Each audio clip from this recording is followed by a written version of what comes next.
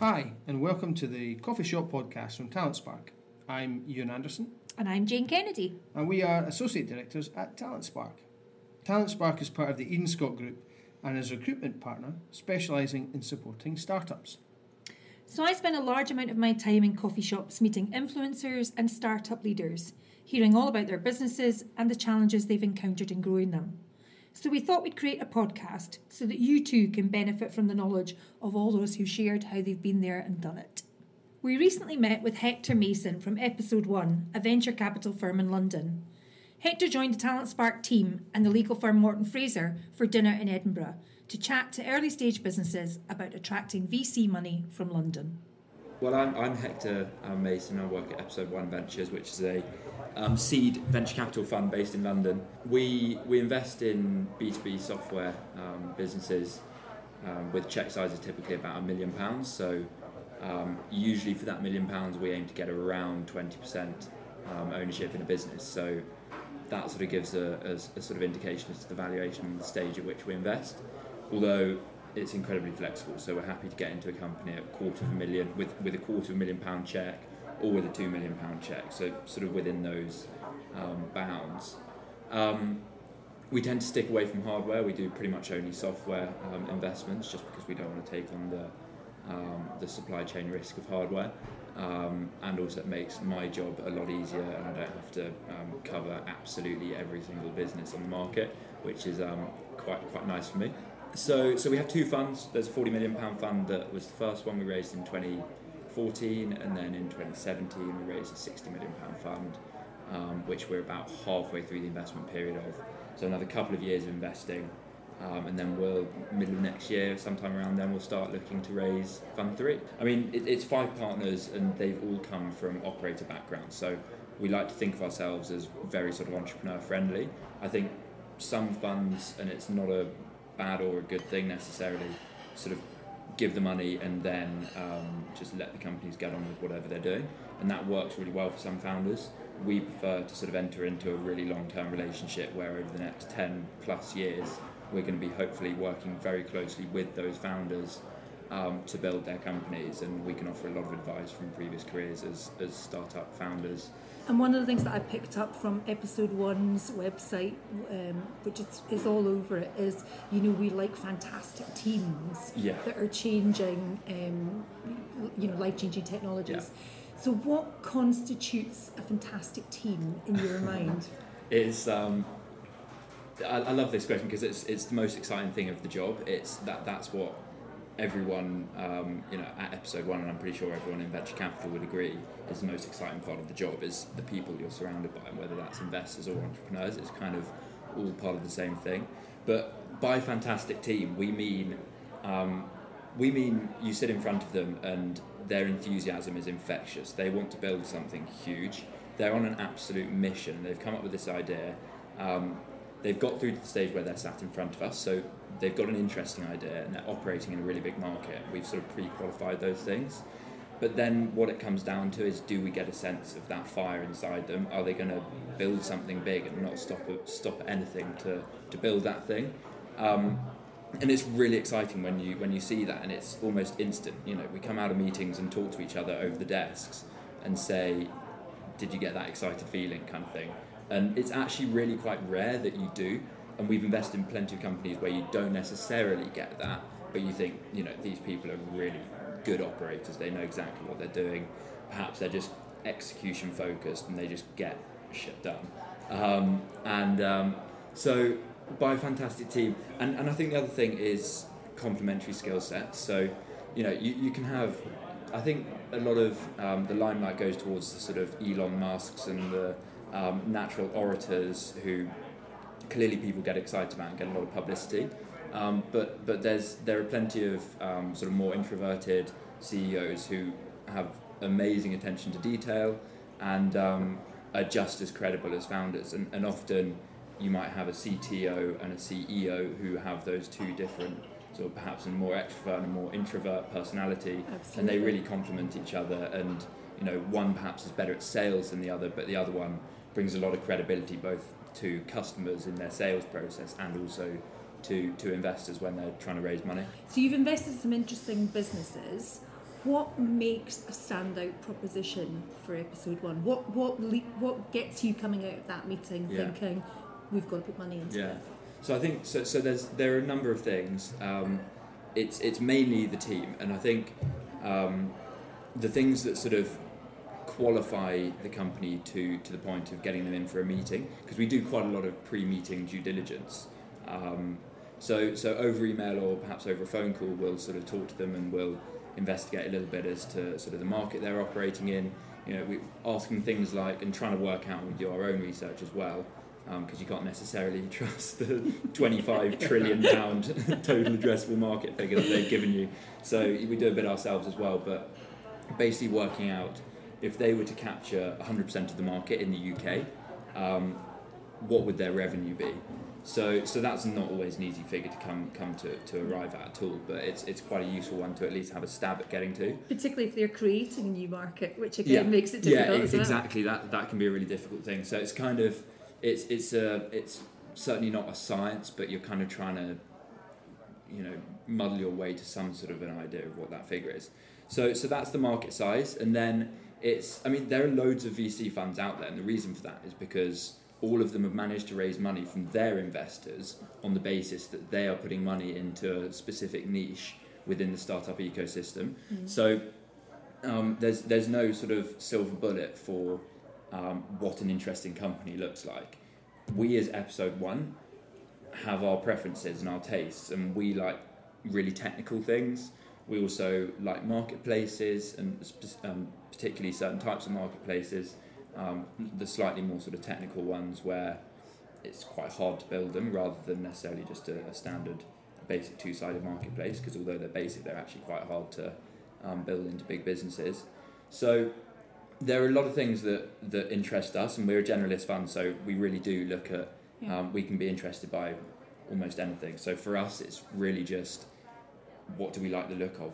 What are we going to enjoy going along to board meetings for the next 10 years? Yeah. And that's actually quite important. We're spending a lot of time with these companies, and we want to be excited every time we go along to a board meeting.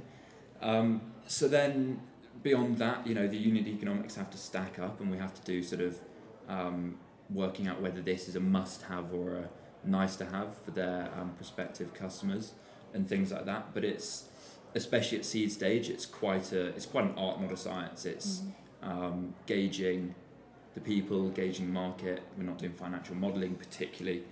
It's hopefully we're all commercial enough people to sort of, to an extent, instinctively know whether this is a good bet, and more often than not it fails. But hopefully we can get it right enough times to make it a success. I think it's one of the challenges, in Scotland we're very lucky that we have very buoyant and very active angel community. So actually raising that seed money for for good Scottish businesses isn't necessarily too challenging. Yeah. I think the challenge in Scotland is that next stage, and sometimes it's because companies don't go out and ask for enough money in the first stage. Mm-hmm. It's interesting because you said that earlier on that 95% of your portfolio is based in London. Yeah. So how can Scottish companies compete with London investment opportunities? And what do you think is a realistic ask? Because I see it often that they raise money, and then by the time the money comes in, they've almost spent it, so they're out fundraising again. Yeah. So, can you give us a little bit of insight as to what you think a good investment journey looks like, and how Scottish companies can attract the attention of London investors? Sure. Yes, I think first of all, it's amazing what a thriving angel community there is here, and I think that's incredibly useful, and I think it can be great for that first stage, and for certain companies that first stage before raising venture capital money. I think there isn't much of an issue, particularly with the angel rounds up in Scotland. I think sometimes there are cases where perhaps they don't raise enough money, and these companies have to go out raising again after 8 months or something, and it's a massive distraction on the business having to go out and raise funds. So ideally, as a VC, we want to give companies about near enough 18 months runway. But I think more of an issue is actually around what do there's a lot of things in sort of a pitch deck for a Scottish company where I've seen quite a lot, and I'm going to make some huge generalisations because fine. I think some of the stuff I say will be will resonate with certain people and hopefully other things with others. But I think I see quite a lot of Scottish pitch decks which are sort of quite focused on break even within sort of 18 months and are quite focused on an exit within 3 to 5 years for £50 million. And that's great, and I think there have been so many examples in Scotland of exits in the tens of millions of pounds which have made angels good money and have made the founders good money, that naturally that's what the founders here are surrounded by, and so it's kind of treated like the norm. So those sort of investments aren't appealing for a VC, for a London VC, and actually that's a lie. Some VCs do look for more like a 3 to 5x on 80% of their portfolio. For many VCs, and certainly for us, we're looking for sort of moonshot bets. We want to be investing in companies that are going to return 30x for the fund, hopefully that we can sell for hundreds of millions, if not billions of pounds. So those companies need to be really geared towards that growth mentality, and they need to illustrate that from the get-go. So in the deck, they need to be saying, we need this much money to get here. Based on this, we're gonna accelerate our sales. We're gonna get to here. We're gonna raise a Series A, and show your ambition. If you're really ambitious and you want to build a huge business, and that is a critical factor because many people don't and are happy with millions of pounds, as you should be. But if you do want to build a really enormous business, then you need to make that very clear to the VC that you want to raise lots of money post this angel and seed round, because that's it's real alarm bells if we don't see that, and if we're looking at sort of break even after 18 months. How do you as an investor encourage founders to think beyond their own capabilities and realise that they need to bring people in to assist the business growth? So I think a good thing to think about is probably that most of these or all of the founders that we invest in want to build a big business, and hopefully most of them want to build an enormous business. So they will do what's needed to build a huge business. Unless they're incredibly unself-aware or just do not take any advice, then hopefully they'll realise some of their shortcomings and actually just, they may not even admit it sort of to anyone, but they might just not subconsciously, but sort of without explicitly saying we're hiring this person because I'm not good in this area, they might just hire the right person because they want to build a big business, and that's their overarching aim. But that's also about what you said about that founding team. When they come in and they share that vision and they share that excitement, they obviously realise that there are shortcomings within the team and are able to adapt on that. Yeah. I was really interested because you said this is your third trip to Scotland, and I'm quite interested to see what you think about the Scottish market and Edinburgh in particular, and how that compares with what you see elsewhere in the UK. Yeah, I mean there are fewer businesses, so it's quite nice for me being able to. I spend a fair bit of time here in Edinburgh and also in Ireland, and you get to know a few people in the sort of ecosystem, and you get a pretty good feel for the entire ecosystem just through those people, which is really great, and I think that's a huge benefit to these very tight-knit communities. The glaring things are that they are generally pitched more towards the sort of exit in 3 to 5 years, and of course that happens in London as well. In Scotland, okay. And it's just, it works for the Scottish angel syndicates and angels, but it doesn't work for VCs. Why do you think it is so much more difficult for female founders to get investment? So I think it's I think it's a really structural issue. I don't think it's that VCs don't like women. I honestly think it comes down to education and deep-rooted gender pay gaps and things like that, and gender inequality in general. And I think that a large part of the reason for there being fewer female founders, VC-backed female founders, is because I think a lot of women think that the sort of businesses that they should be setting up are e-commerce things and are not necessarily deep tech things, and they sort of And they, from a young age, they weren't necessarily encouraged to think incredibly commercially about going on work experience. I certainly think that, from a very young age, kind of, it's quite cool in a way for a guy to be like making loads of money. And I think this is changing really quickly.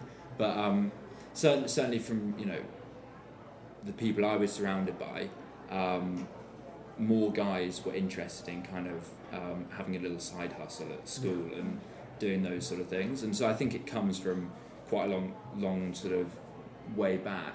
And it's certainly changing. I take a lot of meetings with female founders doing really interesting stuff now, and there are there's a huge amount of talent coming out of the top universities, but it's going to take a long time, and it's definitely feeding through the system slowly. It's also interesting what you were saying about that, ability to work 20 hours in your day, because having been a working mum myself and employed working mums, I do actually think that working mums are probably the best time managed individuals. And in terms of actually business delivery, they're very focused because they have to be, because they've so many other things on the boil. You know?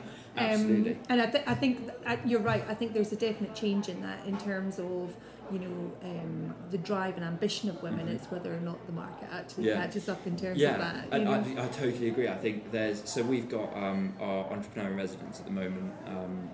Dan Scott, who was the founder of Air Sorted, he's sort of working away on his next startup at the moment, and he's really proactively building out his network of potential female co-founders. He for one, and he's certainly not the only person. Totally sees the value in a gender diverse startup, and especially founding team, because they're, men and women have very complementary skill sets and ways of approaching problems. And different perspectives. Whose voice are you not listening to if you don't have that exactly. If you had sort of 3 top tips to give out to anybody who's going out looking for investment, what would they be? It's got to be a good idea. It's got to be a really interesting business. So I think then you need to totally believe in this business, because that's what's going to come across to investors and get them excited. So I think that's sort of number 2. I think network, and if you're literally approaching getting money, if you haven't, most people don't know loads of investors. So network lots, go to events, and actually, so listen to advice. That's the third one. Is listen to advice, speak to people who you respect, who've done relevant things, built up companies before. Listen to advice from them, and they'll make you good introductions. They'll they'll give you advice on how to tweak your investment deck to optimize for raising a round. People are really helpful, and often the most successful people are the most helpful because they take great satisfaction in sort of giving back and watching the next wave grow up. Yeah. Thanks for joining us today. If you're an early stage or growing business, remember to sign up to the podcast. There's also a wealth of Talent Spark Insight information available. You can follow us on Twitter at talent_spark, or you can find us on LinkedIn at the Talent Spark Community, or of course you can go to our website, talentspark.scot, where you can sign up for our newsletter. See you all next time.